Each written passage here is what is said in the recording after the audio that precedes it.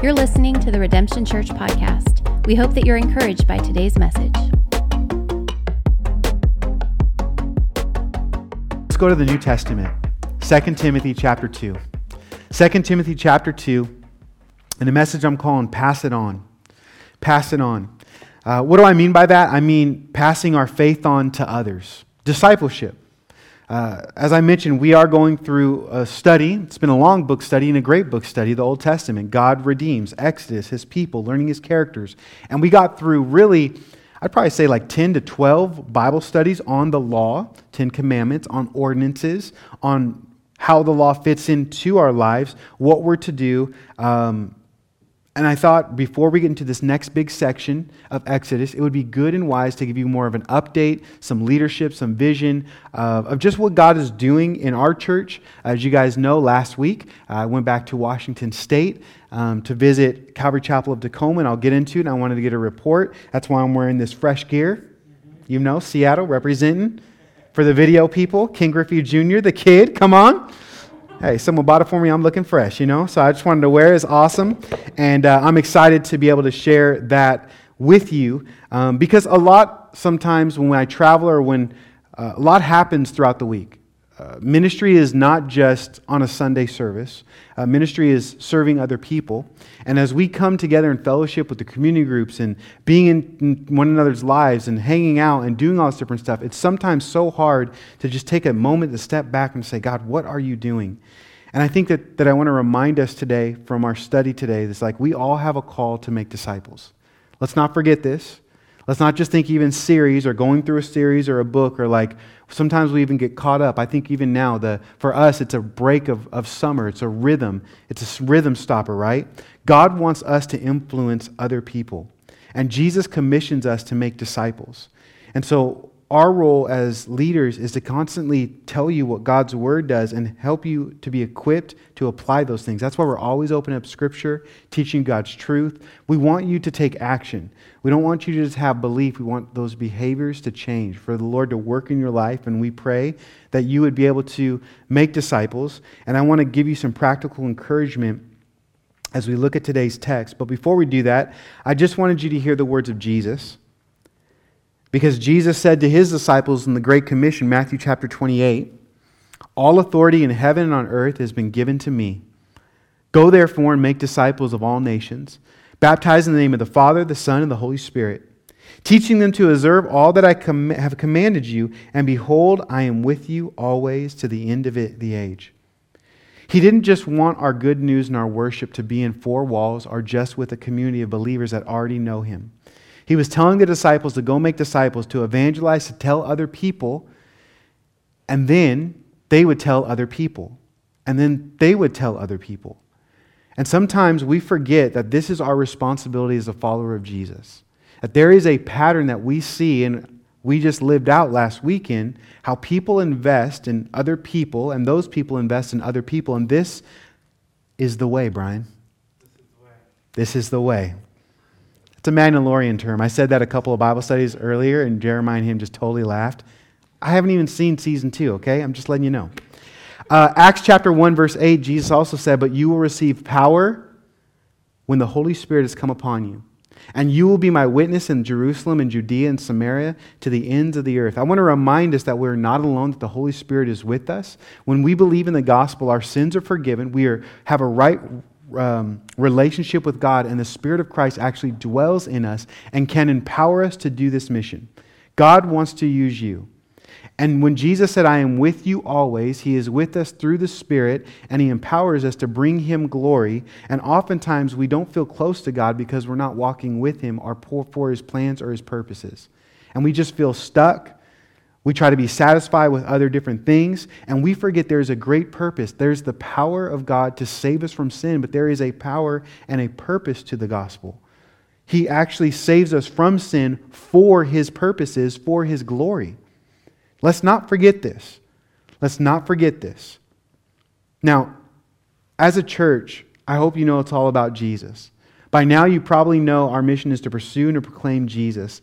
And all that we do is about making disciples here and trying to bring God glory. And we sort of have 5 strategies, pillars, focuses, you may say, about what we do and why we do them. Because we actually think this is the Great Commission. To love God, to love other people, to share God's good news. And you're a part of that if you're a member of our church. What we're doing right now is intentional. Where we open our Bibles, where we have a weekly service where it's the proclamation of God's Word and we're singing. We also do gospel-centered community groups that are centered around the gospel and not like just sports clubs or all men or all women. It's like, nope, a collective of how God brings people. We were just talking about it last community group. It's like, man, the gospel really brought, like, that's just the power of God, isn't it? That we're all in the same room, so different. They're gospel-centered, centered on who God is and what He's done. We also value and focus a lot of our energy on leadership development. We want you guys to grow. We want you guys to know God and really walk with Him, mature in Christ. A lot of our focus is outreach, community, evangelism, missions, church planning.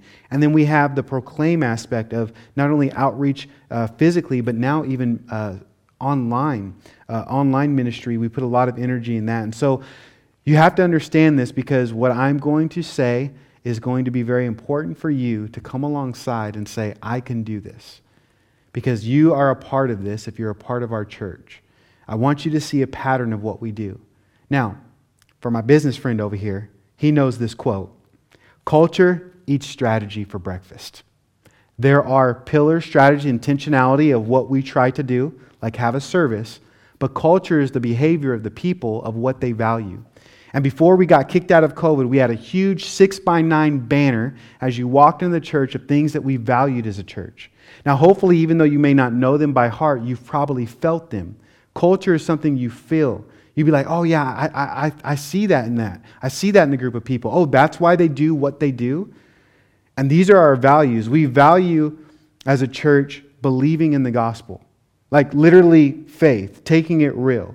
Believing in what God has said, this good news, and basing our life all over it.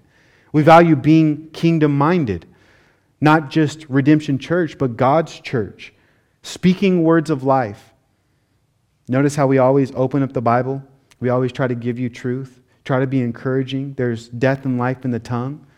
We're all about people, not just programs, investing in relationships, and then developing servant leaders. And we try to match our budget, our income, our values off of this because we want our words to match our actions. This is why we do things like maybe buy new cameras and lenses and go on giving our money to missions and church planning, or building in relationships, or starting a ministry of EE leaders and investing in church leaders. Because these are the things that we value, because we see the mission of God is this great commission to make disciples. How do we do that as leaders? And how do we do this together? Now, of course, we have a vision. We have mission, vision, values, right? Here's our great grand vision. You want to hear it? To make disciples that saturate our world with the love of Jesus. I know it doesn't really seem like a fancy mission statement or a vision statement. It seems more like a Bible verse. And I'm okay with that. We just want to saturate our world with disciples that love Jesus. Because for us, it's not just what we do, but how we do it. Jesus said you could do a lot of good stuff, but the great command, and as we studied and we talk about over and over again, is to love God and love people. We're not just trying to take over the world. We're trying to emulate and glorify God and being His ambassadors. It's a good measuring stick. And you know, as we celebrated these last 10 years, we had our 10-year celebration. The thing that encouraged me so much from all those videos is most people said we were either about Jesus and we loved people really well. And I was like, man, there's no other measure of success. I know that sometimes we want more people. I know that sometimes we want more budget. I know that we want to see a greater impact. But the reality is if we're living for God and we're being faithful what He's called us to as a church, as a family, as an individual, you should be proud of that. I believe that disciples are being made through the ministries, through these focuses, through valuing these things. Now, why do I bring all this up and it's not even a business meeting? Well, I just got back from Seattle, Washington. I just got back from Calvary Chapel, Tacoma. I have a couple of pictures here. It's a plethora of things. And I not only went to Tacoma, Washington. But I also brought a good friend of ours, Will Torres. Will Torres. He did a church planting residency, him and his wife here a few years ago. I think it was 3.5 years ago, 6 months before the pandemic.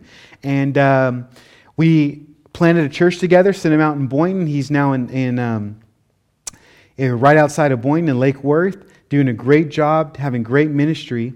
And one of the things that we had the opportunity to do is go back to Calvary Tacoma, which has been supporting us financially, prayerfully for the last 10 years, and say, hey, the things that you've taught us, we're doing.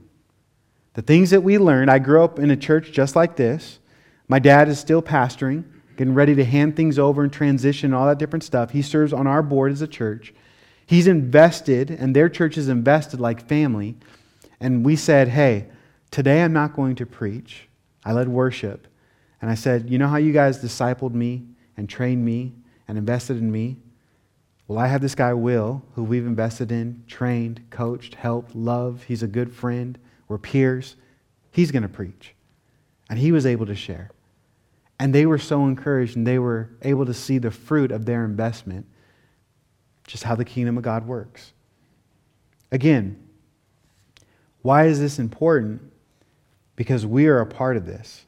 I want to remind us tonight that our goal as Christians is to make disciples. That God not only wants you to do it, but you to do it in community through a local church.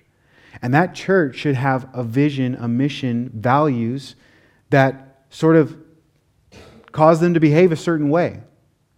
And you should be able to say, is there good fruit or is there bad fruit?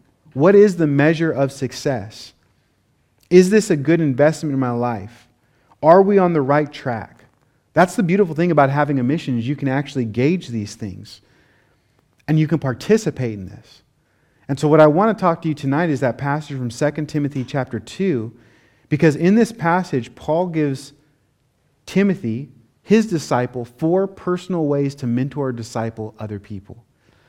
And I just thought it was so important, not only as a living example, to have these great memories from Washington and preaching and connecting with other pastors in the Northwest. And it was even fun. Jason Sanchez, as you guys all know, he was speaking at a church at Calvary Chapel, North Thurston, which is about 30 minutes away. And we met up and had lunch in Seattle.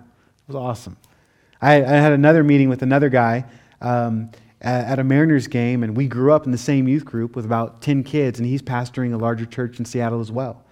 It was so cool to just see how God has moved people around, but yet as you walk by faith and not by sight, you're able to trust Him and to see Him work in such a special way.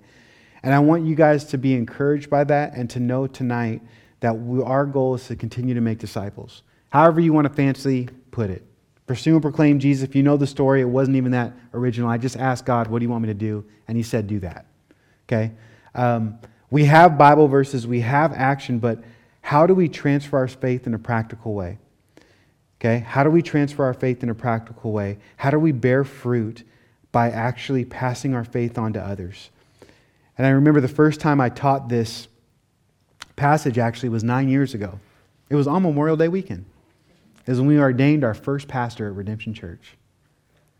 And it was so cool to be able to share this and now to come back at it and be like, man, it's almost like a decade later, we're still ordaining pastors. We're still training up leaders. We're still loving people. We're doing what we're supposed to do. We're just being faithful. Don't get caught up in all of this, and that. Let's go to what Jesus said, to make disciples, to be empowered by His Spirit. How do we do that? You don't have to be a pastor. In fact, my role as a pastor is to equip you to make disciples. So I thought, if we're going to learn, let's learn from this guy, the Apostle Paul. He's a serial church planner. He discipled tons of people, wrote tons of scripture. He's a practitioner. I like learning from practitioners, people that have gone before me. He's a man of God. And in this context, chapter 2, verse 1 and 2, we'll read. It's page 995 in a Bible that we gave you. And it says this: You therefore, my son, be strong in the grace that is in Christ Jesus, and the things that you have heard from me among many witnesses, commit these things to faithful men who will be able to teach others also. This has become a life verse for me, one that I go back to over and over and over again, because I find so much truth, so much value in Paul's wisdom to his son. This is 2 Timothy. It's not 1st. This was right before Paul knew that his life was about to end. And he wanted to give wisdom to someone he cared about, he loved, and he wanted him to stay on task. Guys, there are so many distractions in this world that we do not stay on task. But a loving spiritual father here is telling a spiritual son, we need to stay on task. Jesus is real. There is a mission for you to do, and I want you to not only do it, but to pass it on. And so we need to pass this on. The first thing I think that we can see from this principle is just be engaging. How do you make disciples in 2023? Is you need to engage with people. The verse says, you, therefore, my son. My son. Now, in order to disciple someone, you got to know them. You got to be in relationship with them. Discipleship is very relational. Paul called Timothy my son, and in the New Testament, he does this over 24 times. 24 times he says, my son, my son, my son. In fact, he wrote the church in Philippi, Philippians chapter 2, verse 20, he says, for I have no one like him. I've trained him, I've walked with him. There's no one like him who will be genuinely concerned for your welfare. Timothy was the real deal, and Paul knew that because he walked with Timothy. Paul and Timothy, they had this father-son relationship because they spent a lot of time with him. And if you know the Bible, in Acts chapter 16 is when Paul first picked up Timothy to do missions. He saw that his grandmother followed God and his mom followed God. His dad was sort of out of the picture. And so he was well known in the community as a disciple. And he said, hey, come with me. Come on over here. I'm doing some mission over here. And he started to engage with him. And as you guys know, there weren't cars there. They would walk from city to city. It was, I think, his second missionary journey. And he goes and he's walking with them, building relations with them, so much so their hearts would be bonded that there would be this son-father relationship to be with him. You know, Paul would learn that from Jesus. Remember how he picked his disciples? It's in Mark chapter 3, I think it's verse 13, 14, and 15. Jesus went up to the mountain to pray, and he asked the Father, God, just who am I supposed to choose? And he gets this list, but the text says, he chose them to be with him. Jesus picked the 12 disciples first to be with him, and then to do ministry. Discipleship is very relational. Paul does just like Jesus. He's going on mission, following God, but yet he says, why don't you come along with me? Sometimes we over-architect or complicate discipleship. This would not only happen theologically, that Paul would know, but he would know personally. You remember his friend, the son of encouragement, Barnabas? Barnabas walked with Paul. No one wanted to give Paul a chance because Paul was Saul. Saul was a murderer. He was rebelling against God, met Jesus, got rebuked, totally life transformation, but he wasn't, people were like, is he sanctified? Can I really trust this man? Is this a show? And Barnabas came alongside him and said, Paul, come on with me. And he walked with him, he discipled him, he encouraged him. So Paul is doing the same thing he experienced now with Timothy, and he started to invest in him. So much so, they were spending so much time on these journeys, there was this, I have no one like him. He knows everything. You could trust him. If I'm going to send offerings, I'm going to send Timothy. He's like my son. And so he writes and he pins, he says, therefore, my son. For us, I want you to know that if you're going to make disciples, it will take time. It should take time. It will take relational capital. I love what Greg Laurie says. He says, I have found that the most effective sharing takes time. It is far better to sit down for an hour and talk genuinely with one person than rally off trite cliches to scores of people. Some of the most profound things Jesus ever said were actually in one-on-one conversations. His talks with the Samaritan woman, see John chapter 4, and Nicodemus, John chapter 3, have become our scripts for evangelism. Jesus took time for these individuals, so how much more should we take time for those with whom we are speaking? You're going to need relational capital because you're going to have to disciple and correct and rebuke and teach and walk with people and know people. And so Paul starts by just saying, you therefore, my son. He's writing in a very personable way. And what he's about to do with Timothy is challenge Timothy. Sort of like what the Bible says is iron sharpens iron. We sometimes have sparks. But when we have that relational capital, Timothy would know that Paul would love him. And he spoke because he cared. It's often say people don't care how much you know until they know how much you care. And when we build a relationship with people and love people and serve them, they know even if we have to bring a hard truth, like a therefore, because of this, anytime you see a therefore in the Bible, you have to read, well, why is it therefore? Well, it's therefore because Paul just corrected and rebuked Timothy. Look in chapter 1 and verse 6 through 8. For this reason I remind you to fan into the flame the gift of God, which is in you through the laying on of my hands. For God gave us a spirit not of fear, but of power and love and self-control. Therefore, do not be ashamed of the testimony about our Lord, nor of me, his prisoner, but share in the suffering for the gospel by the power of God. I hope that you have people in your life that you know love you, but can speak truth into your life. We all need to be discipled and have a Paul in our life, but we also need a Timothy and to be a Paul. And Paul basically was like, listen, don't forget the mission. Don't forget, we laid hands on you. You have the Spirit of God. Don't be fearful. Trust God in this moment. This is why he says, therefore, you, my son, beloved, be strong in the grace that God has given you. He had to say, you're not really doing this, but let me just tell you, you don't have to be ashamed of me, Timothy. I'm in prison. I'm down and out. That's okay. You can share in the sufferings. God told us this would happen. It's important to speak godly counsel and wisdom into people's lives. And this wasn't the first time Paul did this. In his first letter, 1 Timothy chapter 6, verse 10, he says, O Timothy, guard the deposit that was entrusted to you. He reminds them, hey, guard this good deposit. Remember to stay focused.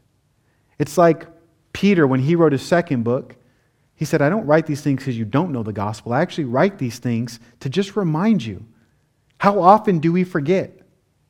Part of discipleship is just saying the same thing over and over and over and over and over again.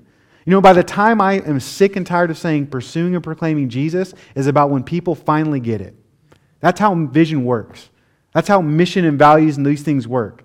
It's like, God, man, he just keeps on repeating, Jesus, Jesus, Jesus, Jesus. Yes. That's pretty much the whole thing. And so we go to him over and over and over again. We repent continually, faith and repentance, and it doesn't change. But we sure do as we look into the glory and the beauty of God. And it's so important for you, if you're going to make disciples, to be relational so you can speak and correct and give to people truth and engage in their life and show love and walk with people. Because people aren't going to get it. We're in this sanctification process. And this is probably the most important thing, is to build relational capital. But as you do, there's not just rebuking or correcting, there's also encouragement. We're not just relational, we should be encouraging. We should be encouraging. He not only says, hey, you therefore, because of this, you need to switch your ways, don't forget this, but be strong in the grace that is in Christ Jesus. Guys, let's not forget that ministry is based off the grace of God.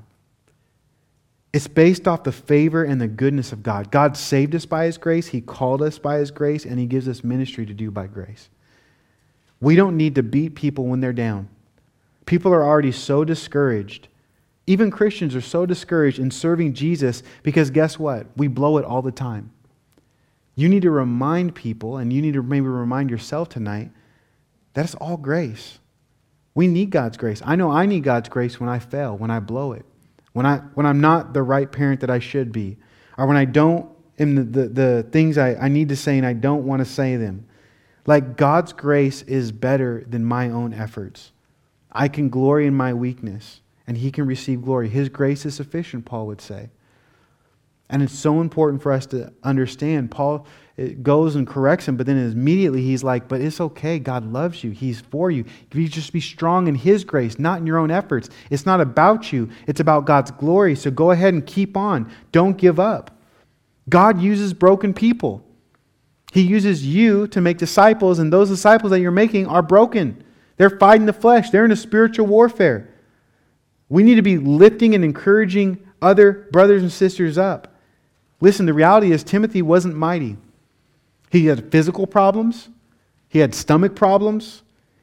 Physically, he even emotionally. Last time the text says, if you read it in No Acts, he even cried last time he saw Paul right before he was going to die. Paul wanted Timothy to know God's grace was available to him for the task even when he wasn't there. I think too often times when we make disciples, we actually end up making disciples off of us and not of Jesus. People look to us because we're ahead of them. Our job is to point them to Jesus, not us. It's by God's grace. When you disciple people, you can be encouraging by sharing your failures. I mean, I know I'm always encouraged by other people's failures. I'm not the only one. It's true. We could be equal at the cross. This is what Paul did in 1 Timothy verses 12 and 16. He says, I thank him, speaking of God, who has given me strength. Remember, be strong in the grace. Be strong in this strength, Timothy. I thank God that God gave me grace and had given me strength, Christ Jesus our Lord, because He judged me faithful, appointing me to His service. But I received mercy for this reason, that in me as the foremost, Jesus Christ might display His perfect patience as an example to those who were to believe in Him for eternal life. You know what I found out is most people don't think they can make disciples because they don't think they're good enough. And Paul's like, yeah, I'm not good enough. Actually, that's the reason why I'm an apostle and making disciples. Because it all goes to God's glory and grace. So you don't have to have a seminary degree. You don't even have to walk to God for 2 years. You could make disciples as a youth, in your old age, as a single mom, with young kids, wherever you're at.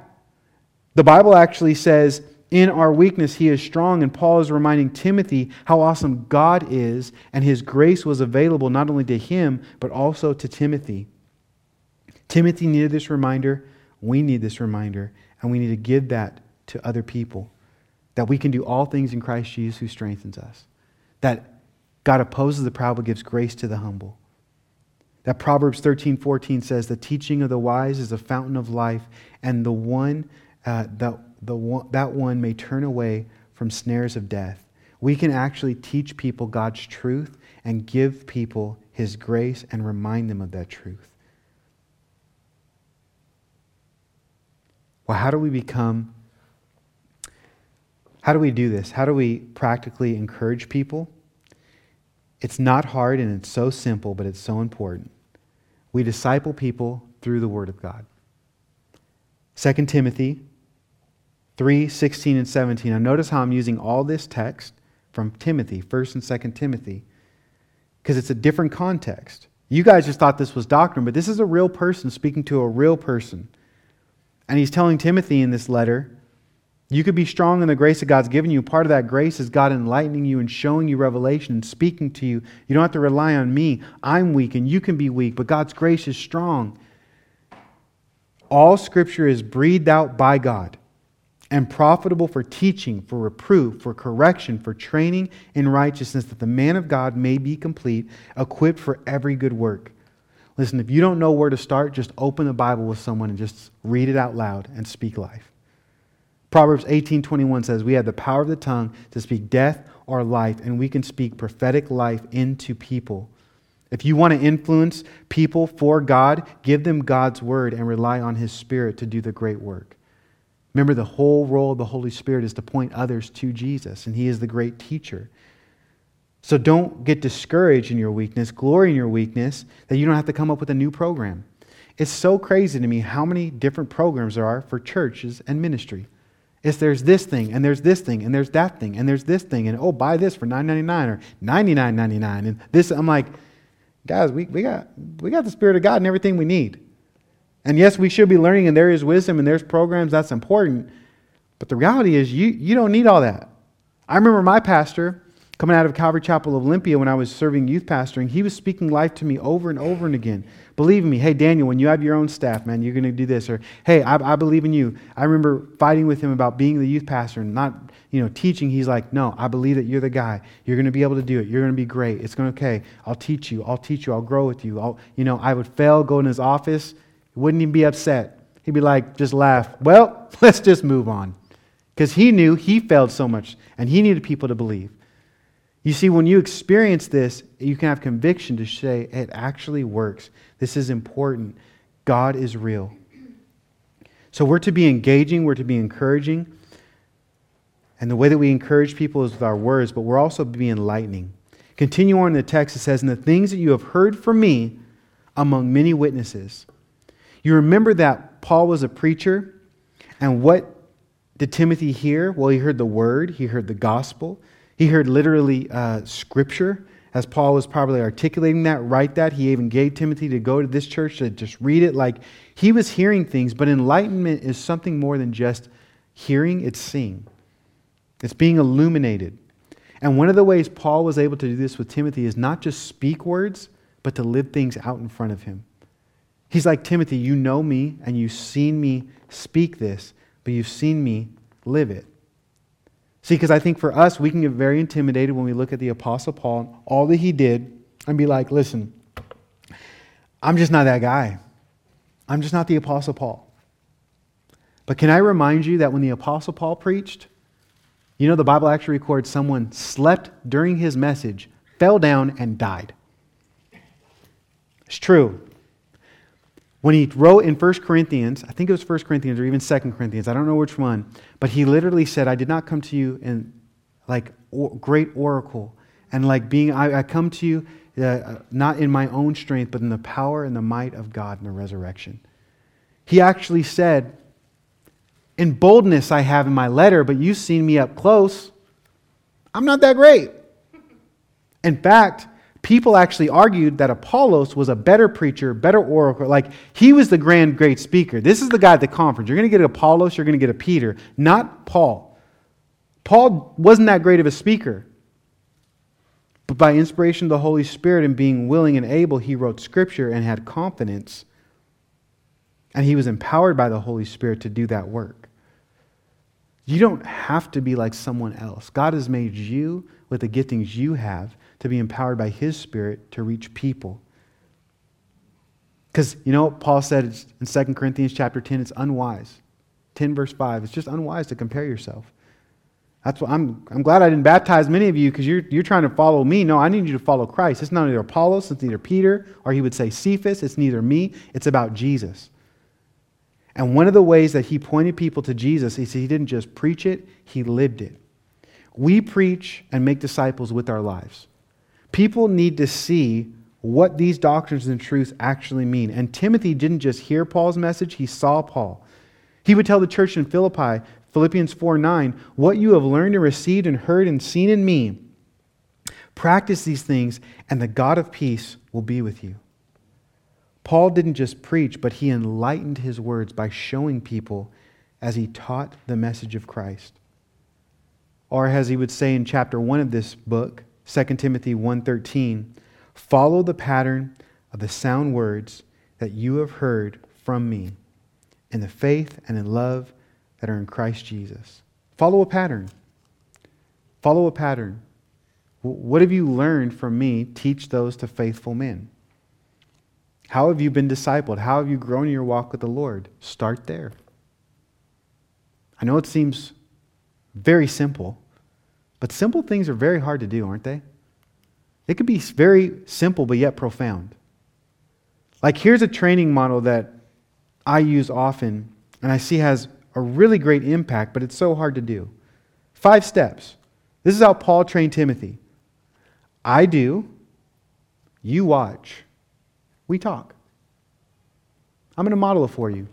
You're going to look at me and see it. We're going to talk about why I did that. Then next time we get together, I'm going to do, and you're going to help. And then we're going to talk.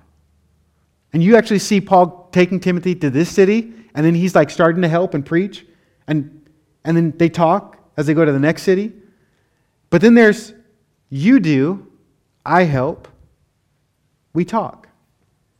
Paul would then actually start sending Timothy away and saying, no, you go ahead of me and you go do this. I'm going to watch and we'll evaluate and we'll talk. And then the 4th step is you do, I watch, we talk. You let people expand. You let people grow. You don't meddle. You let them learn. Then Paul would tell Timothy, you do, and someone else watches. And the cycle just gets repeated. I mean, it's a pretty simple training model, but it's a very helpful pattern. And Paul says in Scripture, follow the pattern that I've given you. What patterns have you seen in your own life that work? Like, has God gifted you with that grace where you've seen prayer work in your life? Where you read Scripture and you're like, man, the what, when, where, how, and who of reading the Bible, I could teach that to someone else because I've grown so much from that. You know what's really helpful in my faith? I have this pattern of going to a service and being in community. I should tell other people they should do that too. There are patterns in our Christian faith, our spiritual disciplines that we practice to get certain outcomes that it is okay to say, hey, follow me as I follow Christ. Because that's what Paul said. And that's what now he's telling Timothy to do because he's on his last breath and he's saying, I need you to shepherd these people. I need you to not forget. You need to pass these on. Finally, he says, be enlisting. Not just being enlightening with your life and a pattern, but be enlisting. Invite others to come alongside of you, just like I came alongside of you, Timothy. Commit these things to faithful men who will be able to teach others also. Paul tells Timothy, pass it on. Pass the sound doctrine on. Pass the things that you've learned from me to other people. How? Well, this pattern of life. Preach it. 2 Timothy 4:2, preach the word. Be ready in season and out of season. Reprove, rebuke, and exhort and with complete patience and teaching. But pass it on with your life. 1 Timothy 4:16, keep a close watch on yourself and on the teaching. Persist in this, for by doing so you will save both yourself and your hearers. Pass it on to faithful men. This word faithful men, it has the idea of not perfect men, but those that it could be entrusted to continue on. It's okay to choose people to invest in. Jesus did. Paul did. He didn't call everyone spiritual son. He didn't claim everyone like that. He didn't invest in everyone like that. We cannot invest in everyone, but we must invest in someone. And Paul actually tells him, hey, pass your faith on to faithful men that will pass it on. A person full of faith, train them to do the same thing that you learned from me. And when we pick and choose who we're going to disciple, we need to look for three things. One, you want to look at character. Is this person even willing to follow you? Do they have the humility? Do they want to be discipled? You can teach people things, but if you want to be in a relationship of discipleship, they should know that. Jesus said, come follow me. And they dropped their nets and followed him. So is there that character? Do you see that fruit? Can you look in their life and be like, okay. But I think that you should also look for chemistry. This is where choice comes involved. So many people, they look to charisma over character. They look to talent and gifts. But the reality is sometimes we just click better with different people. This is why if you go to Redemption Church, you should probably like the teaching ministry here. Because we teach a lot. That's okay. I know I'm not everyone's cup of tea. And that's fine. But you should be able to be like, wow, I get stuff out of Daniel's messages, or I like to be able to come here to hear God's word, or man, we just had this connection. That is a good thing. I notice there's multiple churches and multiple connections and multiple disciples making many disciples. That's okay. You're not going to click with everyone, but you have to be on the lookout of like, who can I click with? But you also have to think about calling. It's not just a personality thing, because you have to actually pray about who you will invest in. If you're a parent, you don't even need to pray. God actually orchestrated that you would actually invest in your children. That's an easy decision for you to make. Right? Sometimes I'm like, why did I choose that person? Oh, that's right. I felt through prayer that this would be a good investment, and I feel like God's telling me to do this.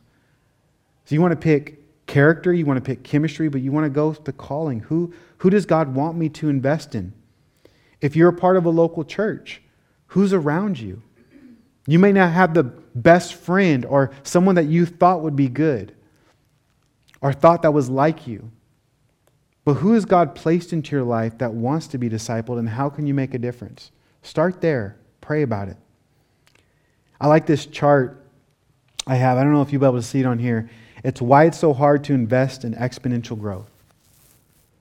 Because most people, when they think about discipleship and the way the kingdom of God works, they think about addition. For example, we have 2 community groups that's like 20 people, 10 people each group. So you would invest in those 20 people, and you'd be like, man, it's so awesome. We have 3 groups now because we got a youth group. So then there's 30. Oh man, well, let's add another group next year. Okay, that's 40 people. And you add and you add and you add, which is good and it's awesome because those are numbers. But what's actually more significant is rather than having 1 or 2 leaders invest in groups, say if we started with 20 people and just those 20 people invested in one other person for a whole year, you would get your 40 people the following year. But what if those 40 people just invested in one person?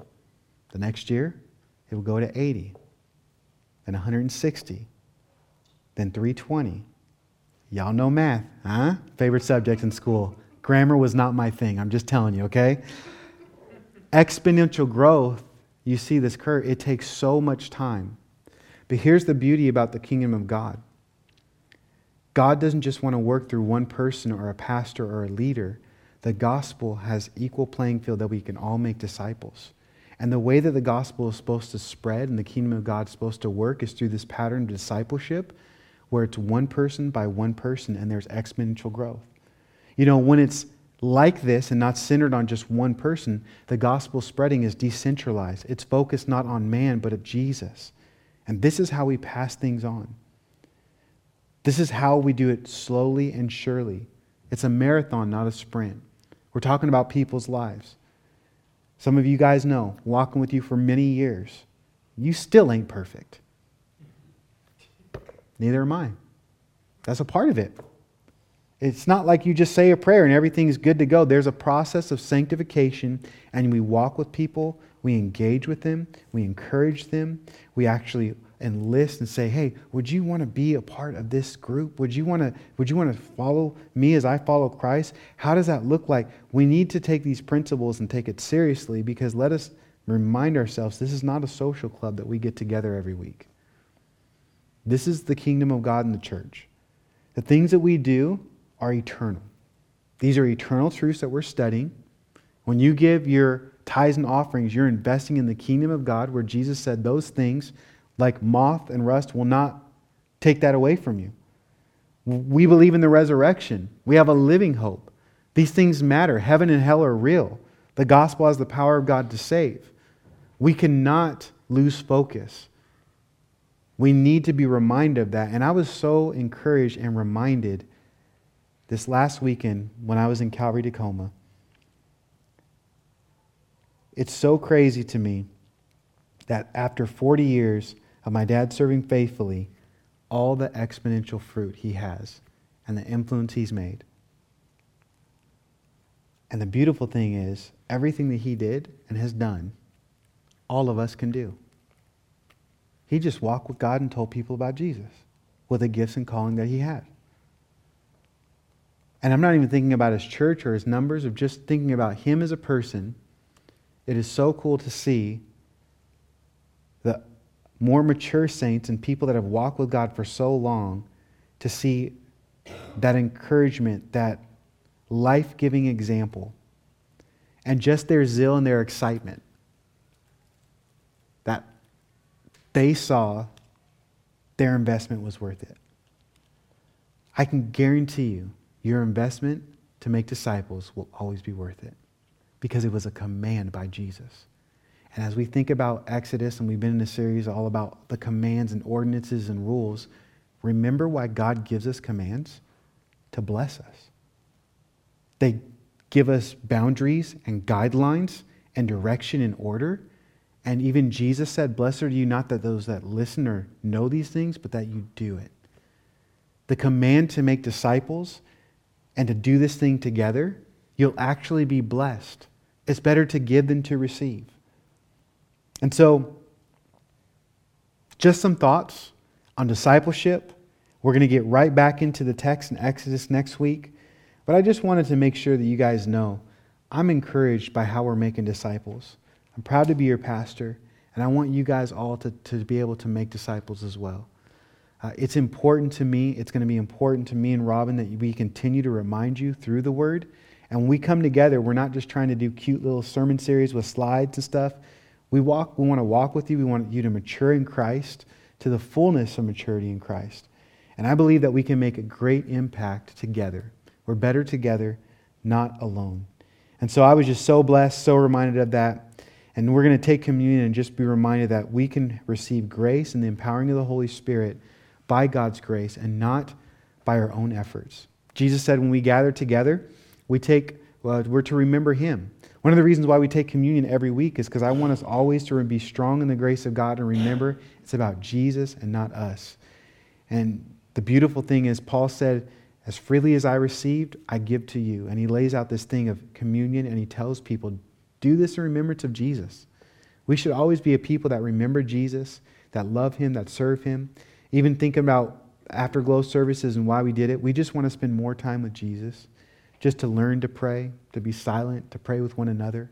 We're going to do that, but we're going to finish with communion, take a break. For those that want to stick around for more prayer, for more worship, just to be in the presence of God, man, we'd love to have you stay. But let's close our service now by just thanking God that He's chosen us to do this great task, and we could look to His grace to be sustained by it. God, we thank you so much for just the pattern we see in you, perfect love. And Lord, we know perfect love casts out all fear. I just pray for the men and women here, part of our church, that you would empower them, that they would see that they can make disciples, pour their lives into other people. God, I pray, Lord, that you would continue to help us stay focused. Lord, give us wisdom in our finances and how to spend it. Every penny. Lord, with our time and our talents, what ministries we should do and we should not do. How we should spend our time. God, we got one life to live here on this earth before we get our resurrected body and see you face to face. And so we need the empowering of the Spirit. We need your reminders continually that there is more to life than just us. God, you died for the world. And we just thank you collectively, taking communion even as a church, knowing that we are just a little part of your grand story. But we thank you, Lord, when we submit to you and follow your ways, we are blessed. So God, I just pray right now, would you settle something in our hearts that we can make disciples? Would you send people along our path? I pray as we even later tonight go into a time of prayer that we would be able to intercede for people and see salvations. That we would see more people come into our lives that we can disciple, to be a part of this fellowship and church. For your name's sake, God, we want to obey you. We know it's hard to die to self, so we need your encouragement, your empowering. We know it's hard to give up time in this busy world. But Lord, let our lives be a living sacrifice unto you. It is our reasonable worship. It is good to honor you with our lives, to give our time, to give our efforts, our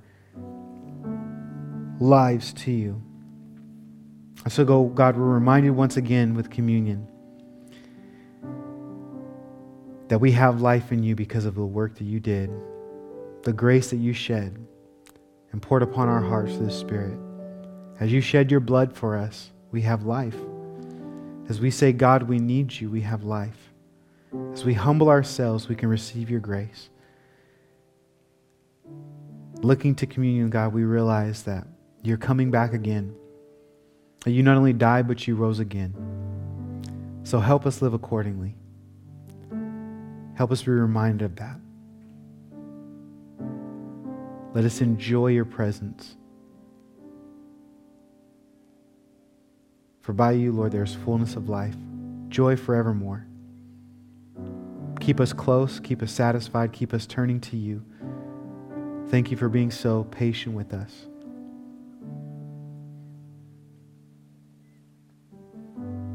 So we thank you, God, in this moment. And by faith, we turn to you. We love you, Lord. And we thank you, God, how you saved us from the power of sin, but yet for a grand purpose to make disciples and bring you glory. Help us to love you and love one another well. It's in your name we pray. Amen. Hi, this is Pastor Daniel Williams at Redemption Church in Delray Beach. Thank you so much for listening to that message. We pray it was an encouragement, it was a blessing to you as we love to pursue and to proclaim Jesus together. And so no matter where you're listening, whether it be YouTube or our podcast, you can go to more resources at redemptiondb.com and even partner with us in ministry to pursue and to proclaim Jesus. God bless you, and thank you so much for listening.